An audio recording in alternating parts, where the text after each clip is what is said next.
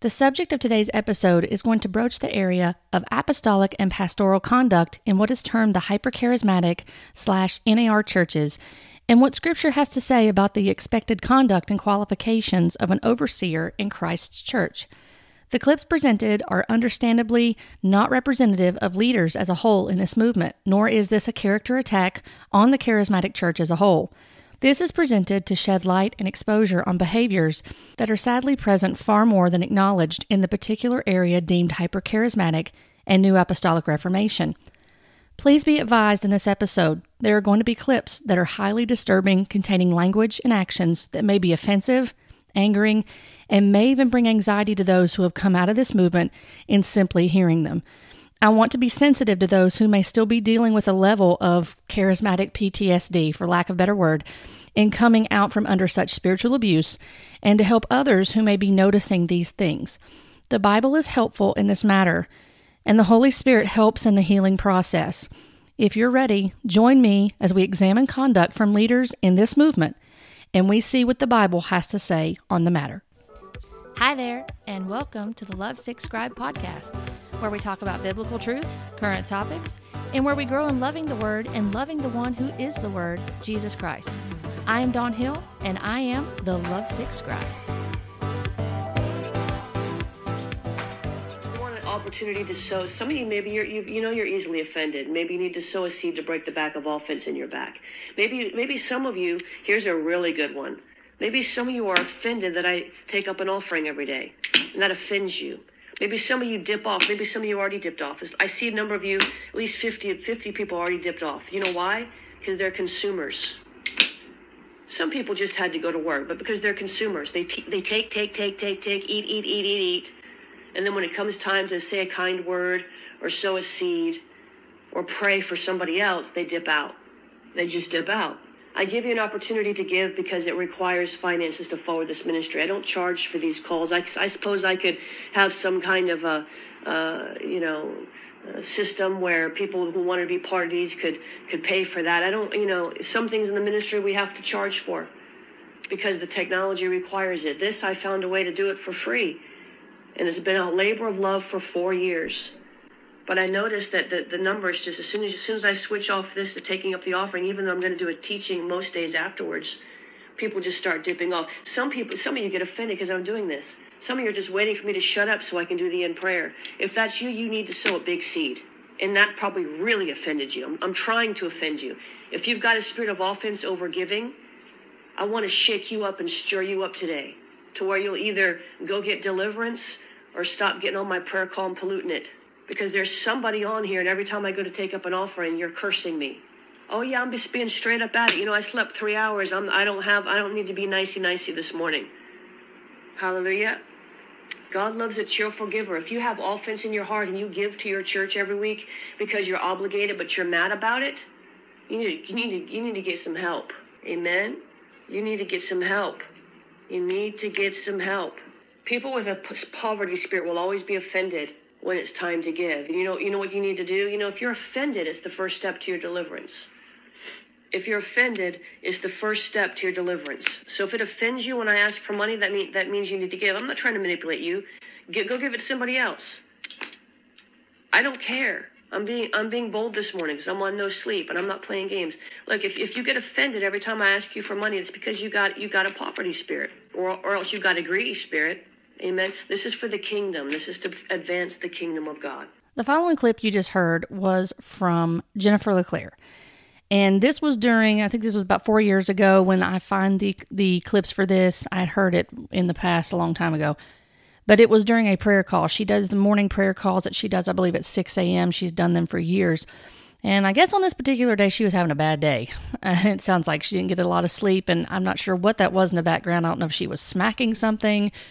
That was not me doing that, by the way. But she was very upset, and to say the least. I mean, that's a mild way to put it. But you can hear the things that she's saying on this prayer call, of all things. And she is manipulating people, whether she means to or not. She's manipulating people with her words, and it's sheep beating is what it is. She's beating the sheep by doing what she's doing, because it's very controlling. It's It's not gentle. It's not in a loving, kind way that this is being conducted. And so this, along with several other clips I have today, are going to be used in order to help us to understand some of the things that go on in the hypercharismatic New Apostolic Reformation type churches, which Jennifer does identify herself as an apostle. When I was in this movement, I can't remember if it happened. It may have happened before I left, but she was a prophet for a long time, identified herself as a prophet. She started her own Awakening House of Prayer that's in Florida, and had other things going on, and then she became an apostle. So it's just interesting to watch the evolution of people sometimes, I guess, in this movement when you see what's going on. But of course, the apostle is at the top of the pyramid, and people like to say that apostles are at the bottom, but this is not that.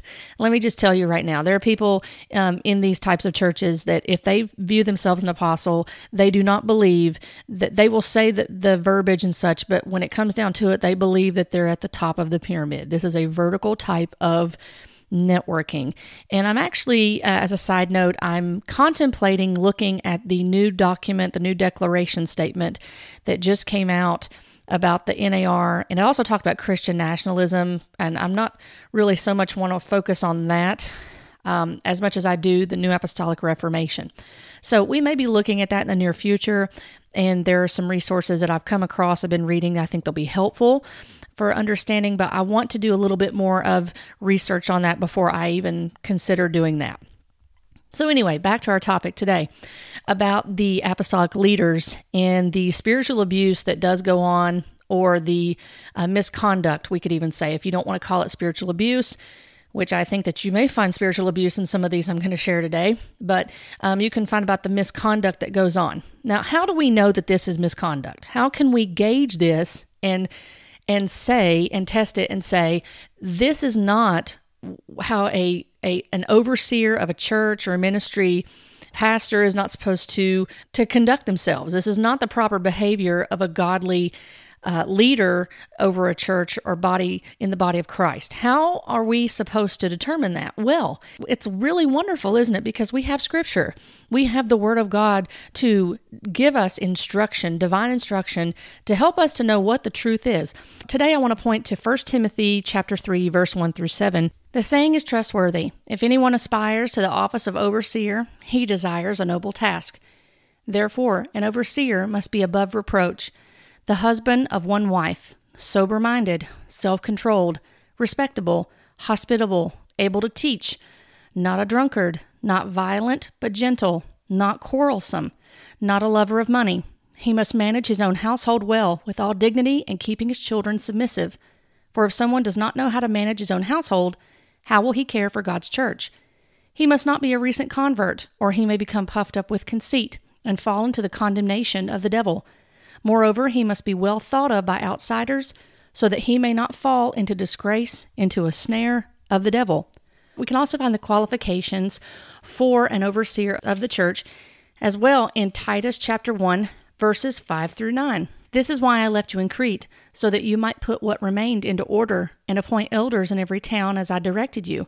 If anyone is above reproach, the husband of one wife, and his children are believers and not open to the charge of debauchery or insubordination. For an overseer, as God's steward, must be above reproach.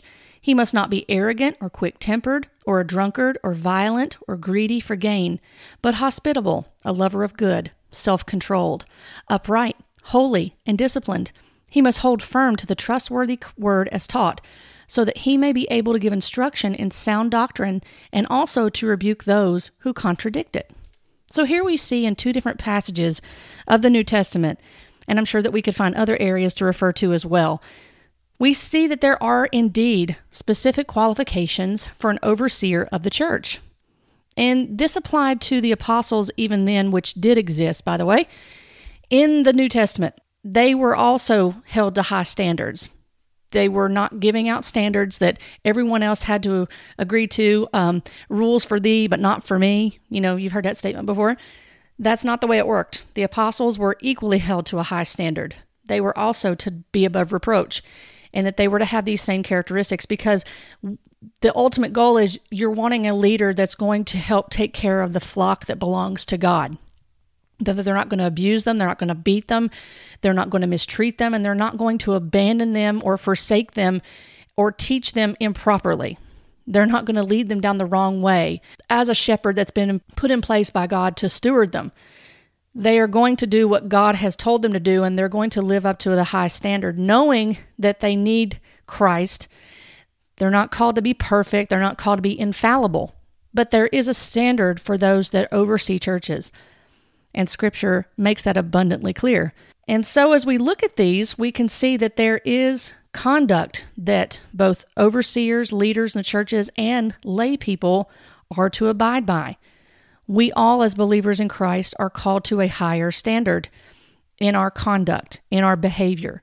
As overseers of churches, these men are called to higher standards. Now, you're going to note that Jennifer is obviously not a man. And we talked about that in a previous episode recently. If you want to check that out, it's called Old Sister, Where Art Thou?, where we talk about what the Bible has to say about women being in leadership roles over churches, calling themselves pastors, apostles, prophets, what have you, and overseeing a corporate body of believers. But today's topic, again, is the spiritual abuse or misconduct of leaders in this particular movement that a lot of us have come out of. So what happens when you have things going on like what you just heard on a simple prayer call? This was not in a corporate church gathering. It was actually inviting other believers to come on that are professing believers and join the prayer call.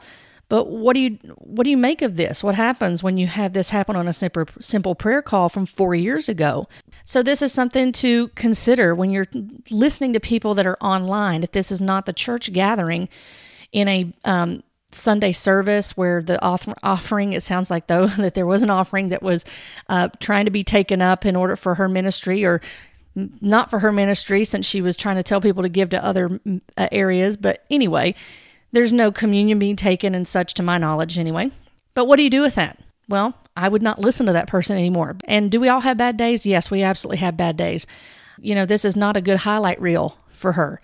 I'm sure that all of us have bad highlight reels that we would prefer that no one ever saw. I can raise both hands and both feet. There are highlight reels in my life that I'm sure that I would not want anybody seeing, because it does not glorify Christ. This is not to crack a whip and to bring harsh condemnation on her or anyone else. We all have bad days. Even good leaders have bad days. And thank God that we can go before the throne of grace and that we can ask God for forgiveness as we repent and we are convicted and quickened by the Holy Spirit, and that we ask God to help us in our unrighteousness and in our behavior and actions and conduct, and that we are led by His Spirit. Having said that, this is consistent behavior by some of these leaders. It's consistent. This is not a one-off. This is consistent behavior that goes on in this movement. So as we look at these examples today, which may seem extreme, but sadly goes on more than we know, I want to encourage you to go back to the passages of Scripture we just read and see if this conduct fits. Whenever you're listening to anyone, whether you're sitting in a service or a conference or whatever, you're listening to someone online and you're hearing kind of similar echoes of these things going on, I want you to pay attention. I want to encourage you to pay attention to what's being taught. Are you learning more about the Scriptures, or are you learning more about that person? Watch their conduct in the pulpit and how they conduct themselves. Ask yourself, are they abiding by the Titus 1, 5-9 model? Are they abiding by the 1 Timothy 3, 1-7 model? These are things that genuinely need to be asked, and it's okay to ask. So let's look at some more examples. Here's another clip from an online stream that has now been taken down off of the person's page. They actually took this stream down. But it is available, thanks to the internet, it is available in clips from another channel. Now, the original message of the clip was directed at a particular individual in response to their videos that were analyzing and critiquing this minister. And the minister speaking calls himself an apostle. Some of you may be familiar with him, some of you may not be, but his name is Alexander Pagani. So I think I've shared maybe a clip or two of him before in other talks about deliverance. But I found this interesting when I was listening to this. I came across it, and when I was just listening to him and seeing his mannerisms on the video, it was sad. It was sad to say the least to see this, and I'm glad that he took the video down. I think may have been an even more mature thing to do, honestly, is to address this on his own channel and to repent of his behavior on here, because this was a public platform that he did this on, and it was very telling as far as some people that have dealt with people that have called themselves apostles, that this is kind of some of the behavior that may be going on behind closed doors when you're having discussions with them and they view you as defecting. Let me just say that. So let me share some of the clips from that video for you. Look at this, verse 31 and 32. To what then can I compare this generation of 2022? What are they like? They are like children sitting in the marketplace and calling out to each other. Okay, let me rephrase this for today. What can I compare to this generation on social media of 2022? What are they like? They are like immature children behind keyboards, sitting in the marketplace of the internet and calling each other out on their channels. We have played the pipe for you, and you did not dance. We sang a dirge, and you did not cry. Yeah. Oh, so I did a video about how false you are, Pagani, and Pagani don't even care. So I'm going to do another one because I want to see your reaction. No dancing here. And I'm going to keep doing it. And I'm going to keep saying that you're false. And I'm going to keep saying because you don't want to talk to me. Okay? You don't want to talk to me. Childish. Now, when I post this on YouTube, this is ironic saying this and the topic he's talking about if I'm posting on YouTube. But when I post this on YouTube, you'll be able to see the video clip. And you'll just be able to appreciate more some of the mannerisms to go along with this. And I want to look at, he quoted Luke 7:31 through 32. So let's go ahead and turn there, and we're going to take a look at that for just a minute. Now, when we go into the Gospel of Luke, and we're in chapter 7, we back up to verse 18, we see some of this in the context of what's being said in 31 and 32.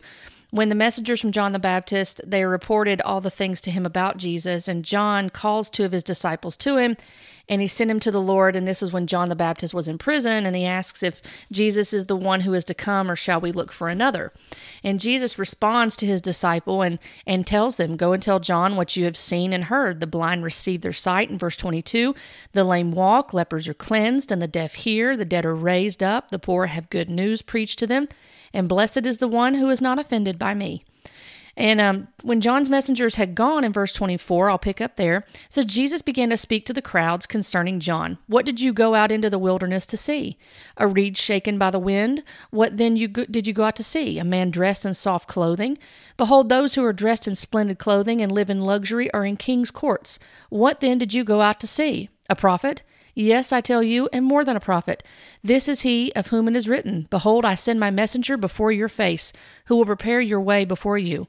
I tell you, among those born of women, none is greater than John, yet the one who is least in the kingdom of God is greater than he. When all the people heard this, and the tax collectors too, they declared God just, having been baptized with the baptism of John. But the Pharisees and the lawyers rejected the purpose of God for themselves, not having been baptized by him.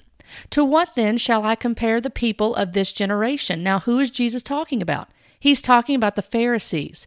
The Pharisees and the lawyers that rejected the purpose of God for themselves, not having been baptized by him, by John. And Jesus says, to what then shall I compare the people of this generation? And what are they like? They are like children sitting in the marketplace and calling to one another. We played the flute for you, and you did not dance. We sang a dirge, and you did not weep. For John the Baptist has come eating no bread and drinking no wine, and you say he has a demon. The Son of Man has come eating and drinking, and you say, look at him, a glutton and a drunkard, a friend of tax collectors and sinners. Yet wisdom is justified by all her children. In one of my commentaries that I have, I looked up for today, as an example, the Moody Bible Commentary. So when I looked this up for the particular verses of Luke chapter 7, verse 31 through 35, just to get a little bit more insight from a different perspective, it says under here that Jesus' rebuke was directed at the religious leadership that had rejected John. His point was that neither John's asceticism and stern message of the need for repentance, nor Jesus' message of healing and hope, his welcoming of sinners, was satisfactory to the self-appointed arbiters of taste and wisdom. The leaders were like petulant children who refused to play when John and Jesus did not play what they wanted. So that kind of gives you a little bit of perspective. If you're doing a Bible study, I just use this as a quick example. It's always good to have some commentaries. Obviously, that's not a thus saith the Lord. It's not equal to Scripture. It's just a good study resource when you're studying the Bible, just to kind of get a better understanding. There are people that have studied the Bible longer than I've been alive, and they have some perspective that they can offer, and there are some commentaries that are 100 or 200 years old that you can easily go to as well. Matthew Henry is another good one that you can look at. There's lots of good commentaries, so I encourage you to do that in addition when you're doing some Bible study to help you further in your understanding historically and what was taking place and the history of what was going on at that time. But this verse has nothing to do with what Pagani just said, and so he's almost using it in a way, it sounds like at least, to mock this person, this individual, and he's calling them childish.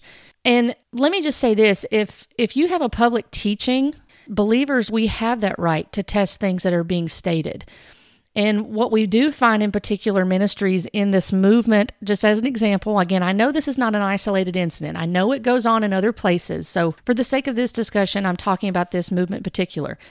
But what I have seen and what others have seen and observed is that you cannot approach these leaders. Some of these leaders are higher up. They have people around them that protect them. They are almost looked at as untouchable. You can't approach them or go to them. You don't want to interrupt their flow or their anointing, and certainly they view themselves as being untouchable. Some of them do, some don't, but some do.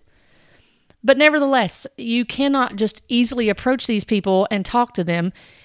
And also, too, you'll find that they'll block you. If you try to even comment and to disagree in any way, a lot of times they will block you. They will not permit you to say something because they don't want dissension. They don't want people to question and to use critical thinking. So that's just an example right there. But I'm going to play a little bit more of this so you can get an even better understanding. It gets worse, in my opinion, with Pagani, with what he does. And again, it makes me wonder, did he get convicted or did he get blowback from this video and that's why he took it down? You'll just get to take more in, and from there you can make your own judgments based on Scripture. We're not judging his eternal destination. We're making a righteous judgment in accordance with Scripture based on his conduct to say, is this truly an apostle? Is this truly an overseer and how an overseer of a church conducts himself? Not childlike. The text says, "What shall I liken this generation? For they are like immature children, sitting in the marketplace, calling each other out." Why? Because reaction is the new currency. And Pagani is from the Bronx. And my silence is going to kill your bank account. Well, that is interesting right there. And again, when you see this when I upload it onto YouTube and you see the video and you see the mannerisms you cannot appreciate on the podcast, but he's almost like he's moving his fingers around in a diabolical kind of way. I don't know how else to put it. It reminds me of the old cartoon where the guy had the long mustache and he would twist his mustache while he's laughing and plotting his next diabolical move. And I'm not saying Pagani is diabolical or anything like that. It just reminded me of that. And the way that he said this, it was denigrating. It was demeaning and belittling. And it continues along this same path. For your channel to pay your mortgage, I'm going to empty your bank account by killing it. By never responding to you. You have not even earned the right to be heard. I will be silent until Christ comes, and you will spend the rest of your days enraged. As to why? Why? Because grown folk don't respond to children. in the marketplace. Oops, I mean in their channel. Oops, I mean you a child, and I'm not going to respond to children. Did you catch what I just said? I'm going to watch you be so mad that Pagani don't want to talk to you and have a dialogue. No, that's that little kid in you rising up. And you can say whatever you want to say. You get nothing. Nothing. But yet he made that video. So he did do something. See, that's the ironic part about it. But I hope that you notice something from this clip from Pagani. Again, I don't have the whole video because he deleted it. All that is available is this particular individual that's addressing it and talking about it. The fact of how he conducted himself during this live stream that he did on YouTube. This is coming from an individual who identifies himself as an apostle, a big A, fivefold ministry apostle in the church. And I would ask you again, what does 1 Timothy 3:1-7 say? Does this demonstrate the conduct of an overseer? Is this what Titus 1:5-9 shows? Is this person being gentle, kind, unquarrelsome, hospitable? Is his conduct becoming of an apostle and of an overseer of a church? That's the question that we need to be asking. And sad to say, it's not. And obviously he must have seen something wrong with his conduct, or maybe he got some pushback from it. But I wish he would have done a video to address his conduct. I think that would have shown some level of spiritual maturity to acknowledge I was in error here. This was sinful behavior. Maybe he did do it. Maybe I didn't see it. And if he did and I didn't see it, then I apologize. But it would have been nice to see that from someone addressing their own behavior. So the next clip in this topic here today, the next few are actually going to come from corporate gatherings. And the first clip is from a service earlier this year where a pastor that's in Tennessee, his name is Greg Locke. Some of you may be familiar with him. I don't think he identifies himself as an apostle, but he does affiliate himself with people that are in this movement, and that is the main reason why I bring into this topic today. But he had this to say this year when he was with his congregation. They have tent meetings, and he talked about a deliverance session. He told his congregation that a demon spoke to him through this lady that had barely been going to their church very long at all. And according to him, this demon divulged to him the names of witches in his church. And again, I want you to take this in, whether you're in the podcast or you're on YouTube when you watch this, and test it against Scripture. The bus was coming to pick me up the other night. We left out to head to Wallace, North Carolina. The bus was showing up at 9 o'clock. We changed the time from midnight. The bus come to get me at 9. We had this precious little gal, had them both at first, but her husband had to sit downstairs. He looked like he stepped in something. We had them from 5:30. Took about an hour for full-blown manifestation to happen. And when it did, it was crazy. But God strike me dead if I'm lying right now. God strike me dead. It got to be about 8:35, 8:40. And that little gal with the evilest grimace on her face you ever seen turned around and looked right at me and said, "It's almost 9 o'clock. Your bus is here. Looks like you're leaving. It's almost 9. Kiki, my time through? 9 o'clock, Greg." I said, "Let me tell you something. My wife will stay here all night. I might have to catch a bus, but you coming out tonight in the name of Jesus, whether I'm on a bus or not. Now I mute you in the name of Jesus. Shut up and come out." That demon that was in control of the rest of them and that girl started whining on each other, started telling secrets. It was so crazy, we had to write it down and did get part of this just kind of on a secret video, not to share with everybody, but the demon even caught wind of that and said, "You gonna use the video to help people? You can't even pull out a camera without them slimy things knowing it. Laugh at me all you want to. Don't come back next week. That's all right. There's going to be thousands of people that show up by spring that want some deliverance from this nonsense that you're discounting right now. This ain't no sci-fi movie. This your pay. You've known me for 15 years. I'm a truth teller. At the expense of my own life and safety of my family, I'm a truth teller." And that devil, we wrote them all down. That devil gave us the names first and unsolicited information until it started pouring forth, and then we commanded it in the name of Jesus. Gave us the first and last names of the 6 witches that have been sent as plants at Global Vision Bible Church.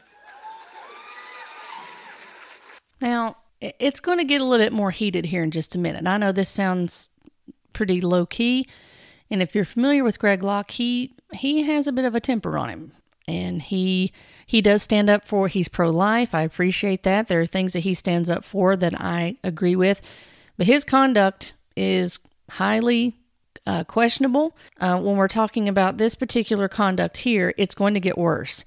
But the thing that I want to draw your attention to, in addition to that, is this. When have you known a demon, to be honest? We know that the scripture tells us that Satan is the father of lies. Jesus said that himself. So I find it interesting that he's taking counsel. That's what he's doing. I mean, while he's doing this deliverance ministry, he's also receiving the counsel of this demon and essentially calling these people witches. I don't know the full story of what's going on. This is just, again, an example of what is going on from a pulpit in the corporate church. I just found that interesting that he's listening to this demon and taking everything that's said at face value. First and last name, I promise. Unbelievable. First and last name. Oh, we got some folks we about to raise up. They know it's about to happen. Amen. Hallelujah. They know it. Gave us the first, my wife writing down the first and last name of the witches. Now, here's the interesting thing. Remember that debacle we had last week when I jumped into chips and I told you who the witch was? I say 6 were named because they ain't been dealt with yet. It named them.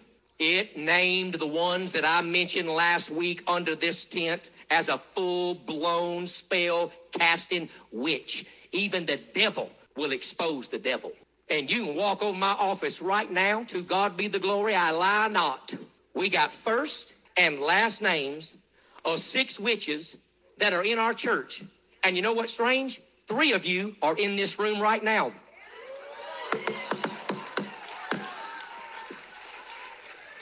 Three of you in the room right now. You better look in my eyeballs. We ain't afraid of you, you stinking witch. You devil-worshiping Satanist witch. We cast you out in the name of Jesus Christ. We break your spells. We break your curse. We got your first name. We got your last name. We even got an address for one of you. Yeah. You so much as cough wrong, and I'll expose you in front of everybody in this tent, you stinking witch. You spell-casting, pharmakia, devil-worshiping mongrel, you. You were sent to this church to destroy us. You were sent to this church to lure us in. You were sent to this church to cast spell. Listen, some of you been sick because you befriended that witch. And I'm going to go ahead and serve notice on you right now. Don't move. I'm in the mood. 2 of you in my wife's ladies' Bible study, and you know who you are, and we're going to ask you to get out, or I'll expose you in front of everybody. Stinking witch, we ain't playing your witchcraft games. We ain't playing with you bunch of Freemasons. We ain't playing with you Satanists, you bunch of devil worshipers. We ain't playing your games. I'll call you out right now in the name of God and not even break a sweat. Then why didn't he do it? That's what I don't understand. Why this theatrical production? Why not just do that? Or why not do church discipline? If these people are if there's truly people in the church that are calling themselves witches, which we don't know that, he's calling them that based on this demon's counsel that he gave to him while doing the deliverance on this woman. If these people that he has the first and last names to and even an address, and they are professing believers, and then they are counseled with one-on-one and found to be that, they take 2 or 3 witnesses, doing what Scripture tells us to do in accordance with what the Word of God says, with proper church discipline. This is over the top, unnecessary, and if you knew that you had someone in your church that was opposing you, wouldn't you present the gospel to them? Why would you do this?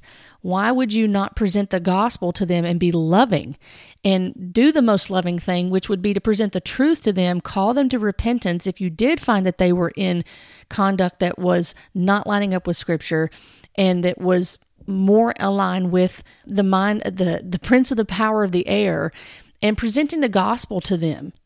But no, this is instead we have this. So this is what continued to transpire is talking about this. And there may be more to this story that I'm not aware of. Again, this is just an example that I'm showing you. It's going to continue to escalate with these clips. The very last one that I have for you is a pretty rough one, so I just want to prepare you ahead of time. Yeah, this is one I'm not going to continue to play Greg Locke's, but you can kind of get an idea of what's going on there. And again, there's other examples of things that he's done in this similar type of vein of conduct. Now, in my search for this subject, I did come across a service from 2021 at a prophetic conference called Shamar. And you may be familiar, this is the apostle that I sat under, Ryan Lestrange. I was obviously not in this meeting because this was in 2021, this was last year, but he was preaching on David and the 5 smooth stones, which this is a message that I am familiar with. He ministered this before, at least once, if not twice, when I sat in services. And he talks about David and the 5 stones, and he likens the 5 stones to the 5-fold ministry.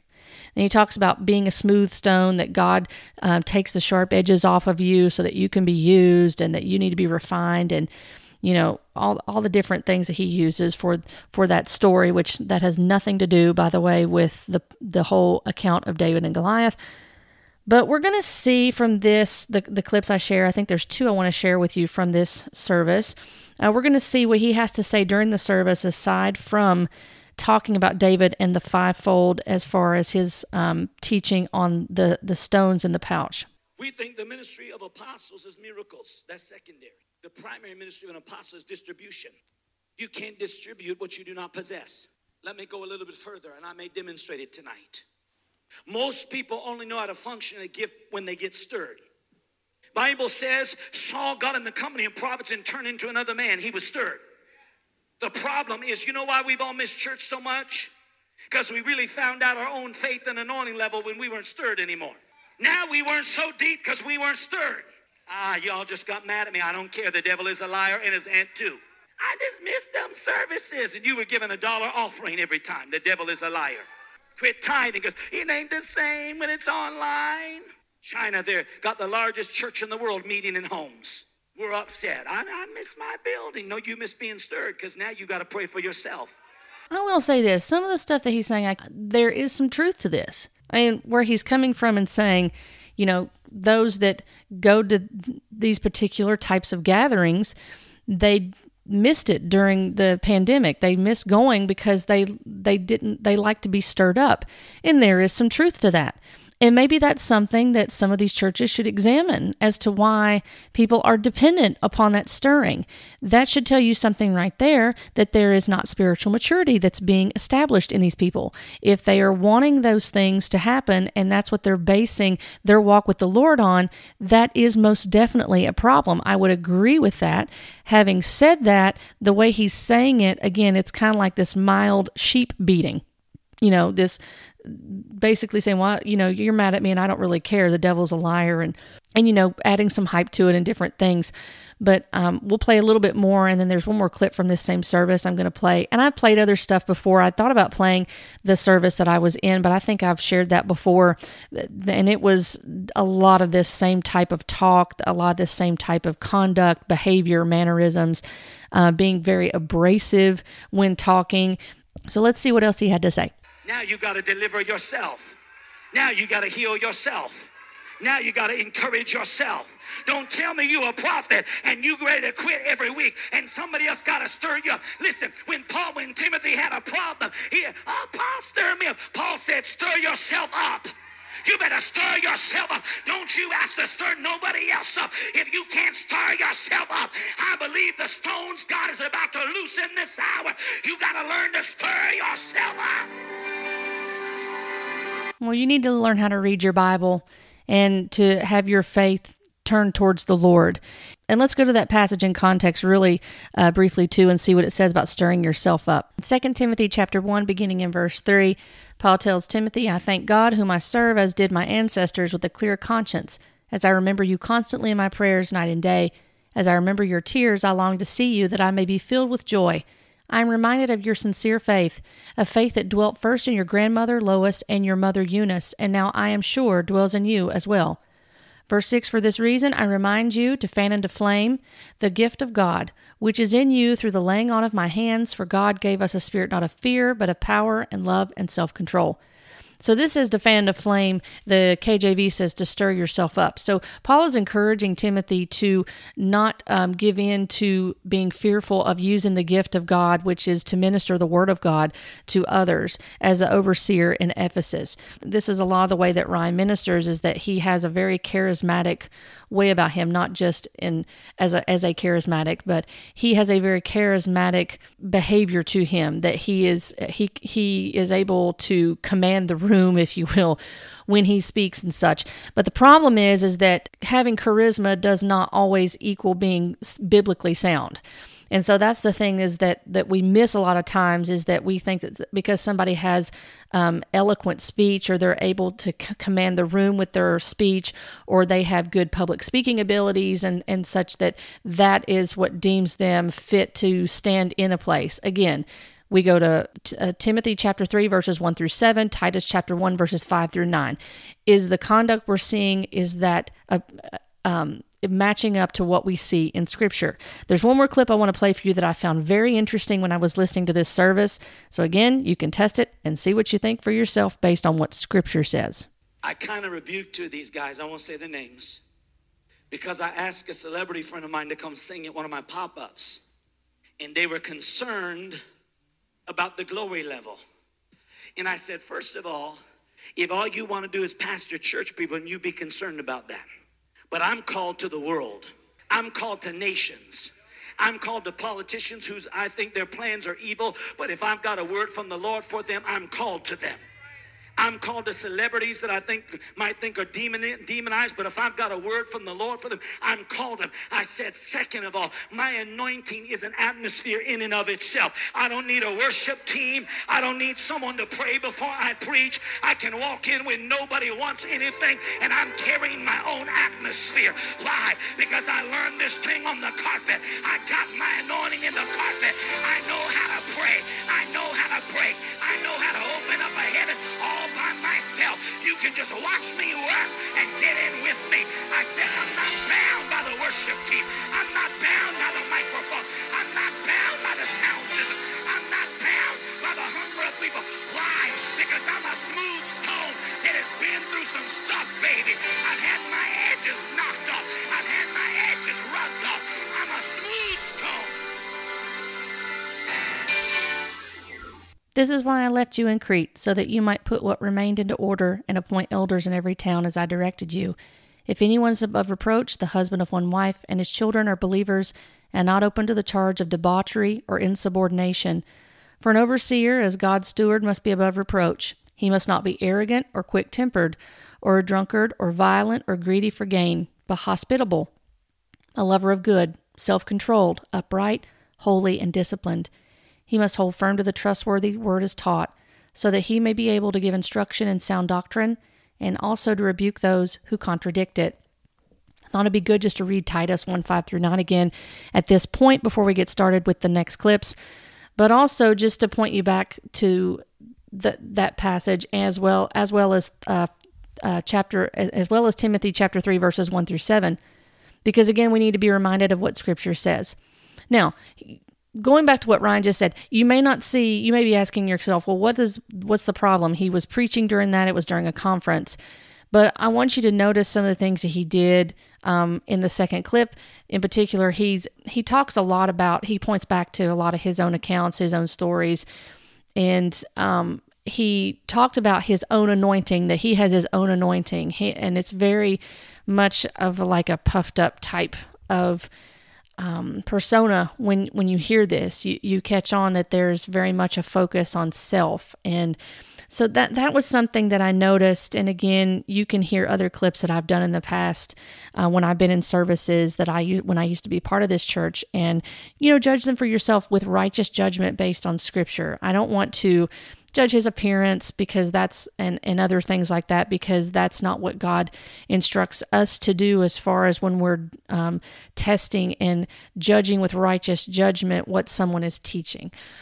What I want to present to you again is, what are the qualifications of an overseer of a church? And he does oversee a church in Atlanta now. And some of these other ministers, they oversee churches, they oversee ministries. What are the qualifications? Is this individual abiding by the qualifications that God has established in his word? That is the ultimate authority that we go to at the end of the day, Scripture. Scripture is the authority. So this final example I want to share seems rather extreme. And so I want you to be prepared. And you may be thinking I'm over-exaggerating, and I am not over-exaggerating.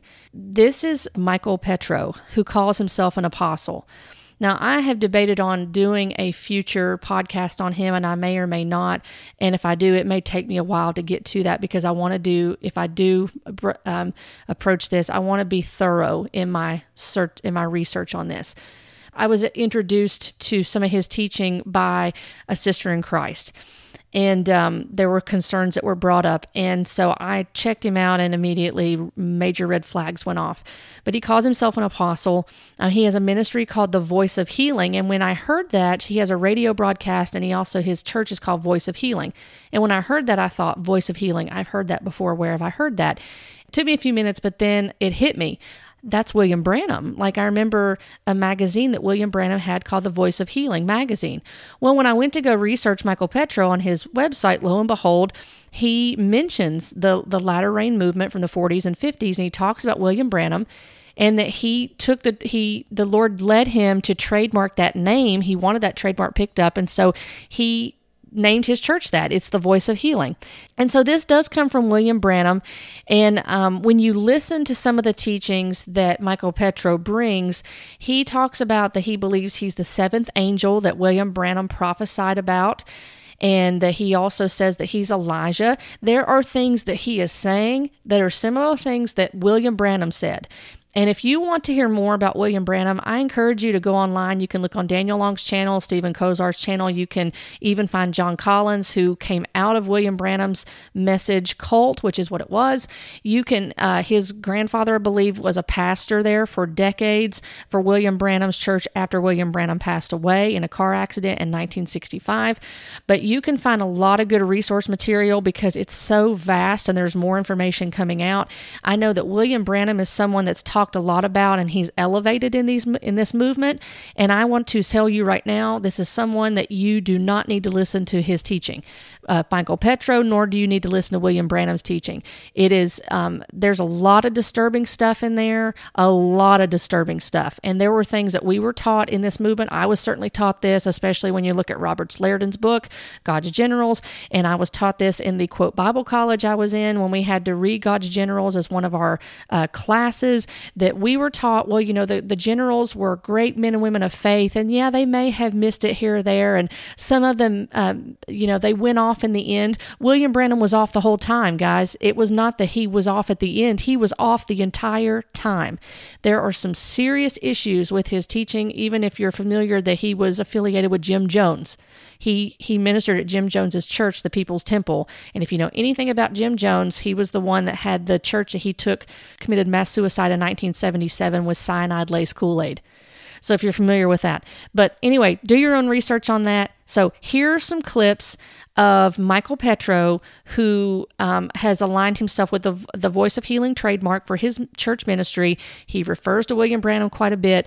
And again, one last warning. I'm going to prepare you. There's language in one of these clips that is disturbing the way he talks. He believes he can condemn people to hell and that he's going to judge people. And again, I'm not exaggerating. So I'm getting ready to play a series of clips for you from Michael Petro. You sat in a house that preached this for years and never prepared yourself. Some of you are still babies. You will spend eternity in the seventh level of hell because you decided you were too good to listen. We were fooling around and doing what you wanted to do. And you have people getting here from other nations to get ready. And if you don't think this is Jesus talking, that's right. Jesus got rid of 5,000 people. He got rid of 3,000. And he got down to 120. 120 that wanted to listen. We have come to the end of days. And you can look at me cross-eyed, but I'll prophesy to you right now. You are on your way to hell if you don't make yourself right tonight. Amen. I'll tell you that right now. Now, when he says make yourself right, what I have found in these clips that I find, because it's hard to find his complete teachings other than his radio programs, his understanding of making it right is to follow the apostles' teachings. There's another clip he talks about. He kicks people out of his church for not listening to his prophecies about Trump. And so because they didn't heed the apostles' teaching, they're condemned to hell because of that. There's no mention of the gospel from what I hear. There's no presentation of the gospel in accordance with Scripture and understanding why someone is condemned.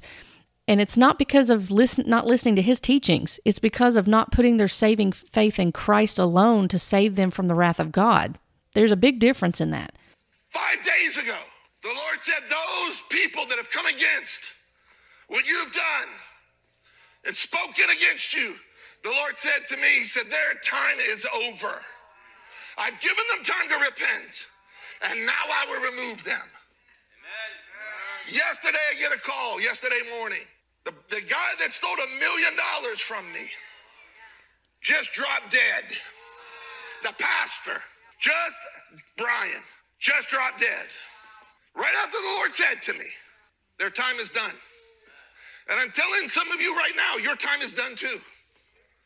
Because you've played around with the wrong person. You've played with God. Everything you've heard these people say, I've said it over and over and looked at your scowls and the way you look back at me, thinking I didn't know what I was talking about. Yes. And now you're finding God's verifying what he told me. It's just a short time before that judgment falls on you too. Because you want to play with God. You want to play with his servants. You want to play church and not be the church. The word's already being released. The word's already being verified and confirmed by 2 or 3 witnesses. So it is what it is. And shame on you if you didn't believe the word of the Lord that came across this pulpit. Shame on you that you thought you were better than the word of the Lord that came from this pulpit. Shame on you, because you're going to stand judgment day, which is, it's days in front of us. And you still have this church. You're going to tell me you're done away with them by what I see there. Lord, this is a very hard pill to chew on. This is difficult. And then all of a sudden, here comes the early church fathers. And it's like, case closed. Amen. Drop the mic. This thing is done. This thing is over. You can't sway me out of that, because first the Lord gave it to me. Again, through the visitations, through many opening of my mind and understanding the different things of his kingdom, to the point now, here's the early church confirming. I don't give a flip what any pastor says. I don't care what any denomination has to say. I've been taught by the Spirit of God. I've had Jesus come and talk to me. I've been trained up by angels, and I have the early church to confirm everything, to say it was all holy, righteous, and good according to the kingdom of God and according to his way of doing things. So, in the way the Lord wrote the Bible, he wrote that Bible in me. And he said, you're my epistle written in flesh, seen and read of all men. I've created you in the same way I created those prophets of old. So whoever has anything to say about them, my judgment over them is you have blasphemed the Holy Spirit of God, because you blasphemed the messenger that I brought to bring the message. He's paid a price. He's walked through hell to bring the message to you. And anybody that would speak against what I've written in his heart, God damn you. God damn you into the eternal pit of hell, where you belong, because you have come against the teacher and the messenger. Touch not my anointed and do my prophets no harm. I don't raise prophets and apostles up in Bible cemeteries. I don't raise apostles and prophets up in some school out of some book. I raise them up in my presence. I raise them up in that place where they hear my voice. Yeah, just when you think that you haven't heard you've heard the worst. Just when you think that you've heard personally someone say something that's egregious, then you just realize that it just goes to a whole other level. And this is really disturbing when listening to this. I have 2 more clips I want to play for you briefly, and then we're going to talk at the end about this topic. But this talk is very disturbing. I mean, he's equating himself with the word, talking about how people have blasphemed him by not listening. They blaspheme God by not listening to him. It sounds like he's referring to the scripture where Jesus talks to the Pharisees about that. And there are scholars that take the perspective of Jesus is talking about that the Pharisees blasphemed Jesus in his earthly ministry because the Holy Spirit is working through him and it is evident to them, and they blaspheme anyway. So there are some scholars that take that perspective on that, but he's equating himself in a divine type way. This is unbiblical behavior. I hope that you can see that. This is very disturbing, and it's very alarming and abusive type of behavior that does not allow for questioning, for critical thinking, for biblical discernment. And again, Timothy 3, 1-7, Titus 1, 5-9, test and see for yourself against what he's saying. Let's listen to a couple more clips. People that are sitting here right now, I'm going to have to remove you. I'm going to have to send you to hell because I tell you and I tell you and I tell you, and you just look at me with that empty face. Don't do this. Don't do that. You just look at me. Then the next thing I know, doing it again. Don't do that. Listen, don't be an imbecile. I lived in a closet so that you could get the revelation.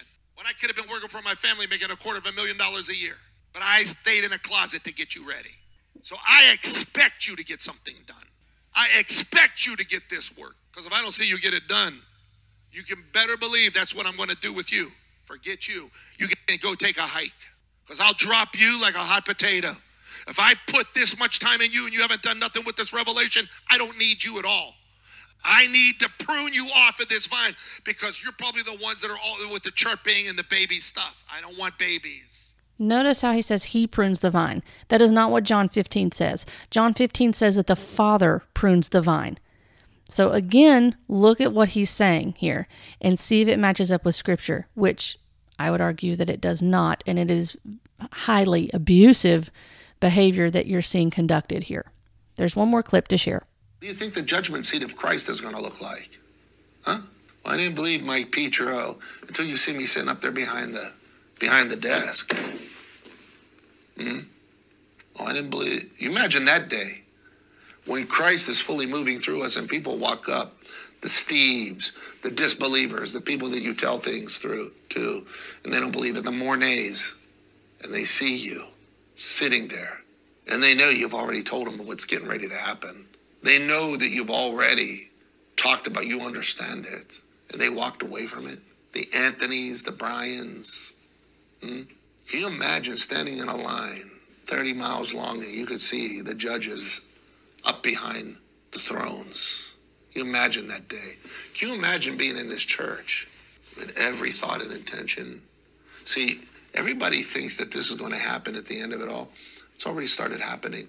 But all of a sudden, the Lord's getting ready to flip the switch. If the fullness of God is in me, if the fullness of God is in you, what does that look like? Does God know everything? Yeah. Does he know the thoughts and the intentions of your heart? Yeah. So if he knows the thoughts and the intentions of your heart, we're going to know. Those that step over into that fullness of God are going to know the thoughts and the intentions of the heart. Matter of fact, we're going to be able to go back and say, you lied to me here, and here. You lied. Meaning, you should have told me the truth, but now you've been living under that lie, and according to the law, there's no forgiveness for you because you're a liar and you didn't ask for forgiveness. You did this, and this. Imagine that. Looking right into the soul of the individual and saying, why isn't Jesus? I mean, just the ability, just these people that are going to come in and just say, realizing that there's only one eternity for them. Scripture tells us in Revelation chapter 20, verses 11 through 15, that the second judgment is that of unbelievers who will be judged at the great white throne judgment. The unbelievers will be judged out of those things which were written in the books according to their works. And so those who have rejected Christ as Lord and Savior will be judged and based on their works alone. And because the Bible tells us that by the works of the law no flesh will be justified, according to Galatians 2:16, they will be condemned. So their good works will not save them. There's no amount of good works that are going to save those who are unbelievers, nor in keeping God's law, that's not going to be sufficient enough to atone for their sin. And all their thoughts, words, and actions will be judged against God's perfect standard and found wanting, and there will be no reward for them, only eternal condemnation and punishment. Notice who's judging. It's God. That is not us. And nowhere in Scripture are we told that we will know all the thoughts and all the intentions of people. That is an attribute that only God possesses. He is omniscient. We are not. So I hope that you can see the example here. This is an extreme example. But this man calls himself an apostle. He believes in the fivefold ministry, and he considers himself in that league of having that type of authority. Now, when looking at all these clips, it would seem that the opposite attitude and behavior are being presented when we test them against Scripture. And the actions are not pointing back to Christ. They are all pointing back to self, if you'll notice that. It's all pointing back to the man or woman and the authority that they have and what they want people to do, and the not only the instruction, but the authority that they believe they carry, and their conduct and behavior is unbecoming. It does actually bring reproach on the name of Christ when they do these types of behaviors. And they also point back to sensationalism and charisma without good fruit. And the church needs godly men who lead the flock in the way worthy of the gospel of Christ. Now, having said all that, when we talk about the leaders, there's one other thing I wanted to point out too before we end today. And one thing that it can be very easy to do is that we will look at leaders, especially when we come out of movements like this, and our tendency, and it's easy, we're human, but our tendency for myself and for you may be to look at the leaders and we want to put all the blame on them. We want to assign all of the responsibility on them for our poor behavior, our bad decisions, and we don't take any personal responsibility. And I would argue that there is some shared responsibility in that, because we have submitted ourselves under such wrong teaching and deception, and we haven't been good stewards of the Word of God, and that we were biblically illiterate, and we weren't accountable and responsible for our own understanding of Scripture. We allow for someone else to feed us without taking the time to feed ourselves in our private study time. And with that, too, as individuals, there's a high standard for us as believers of conduct, and it's not reserved just for the leadership, but as lay people, we are to act in a manner worthy of the gospel of Christ. You know, Paul encouraged the churches, the believers in Philippi and Ephesus and such, that they were to conduct themselves in a manner worthy of the gospel of Christ. And that is no different for us. And even in Romans 12, for example, I know we're talking about leaders today, but I always think that this is such a good passage to go to, and it's encouraging and it's convicting.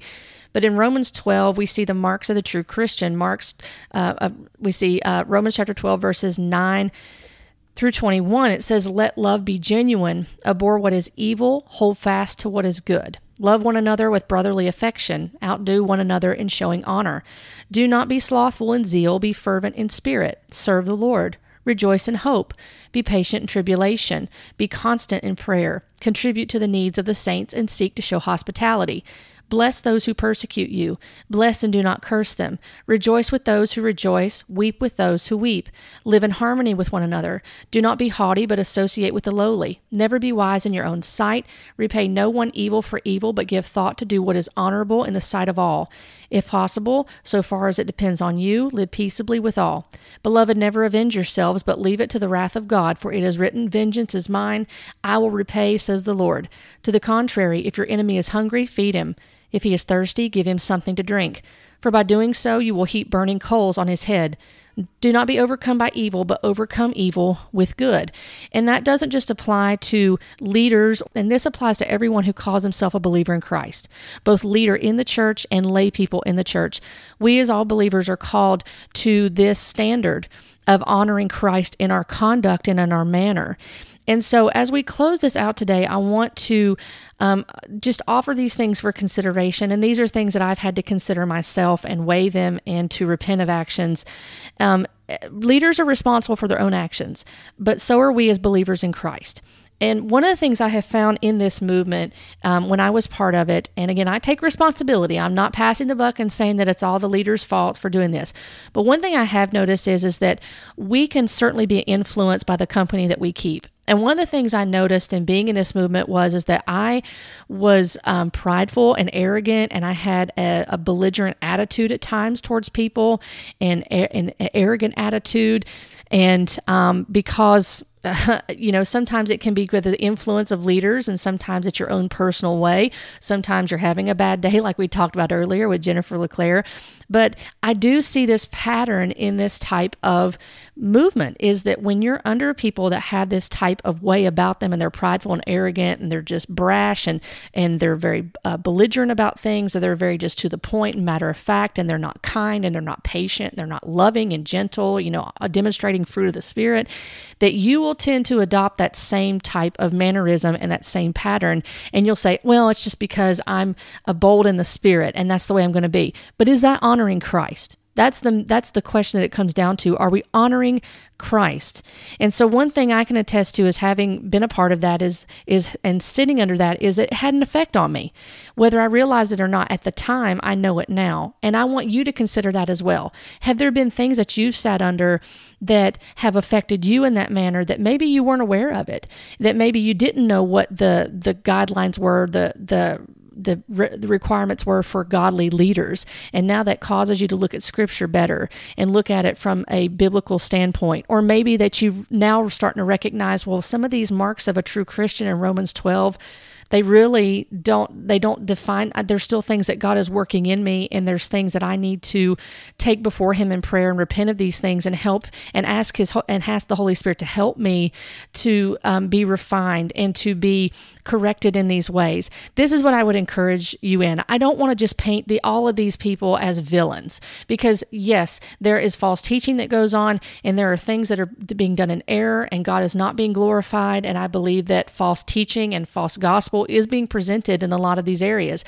Having said that, all of us as individuals are going to have to give an account for our actions, whether as believers at the Bema seat of Christ, or as unbelievers at the great white throne judgment for those who do not have rejected Christ and do not put their saving faith in Christ. We have to understand that we will be accountable, and we want to glorify Christ in everything that we do in word and deed while we're here, and we want to be with Him for eternity and to enjoy Him forever. And so we each take responsibility for our own actions.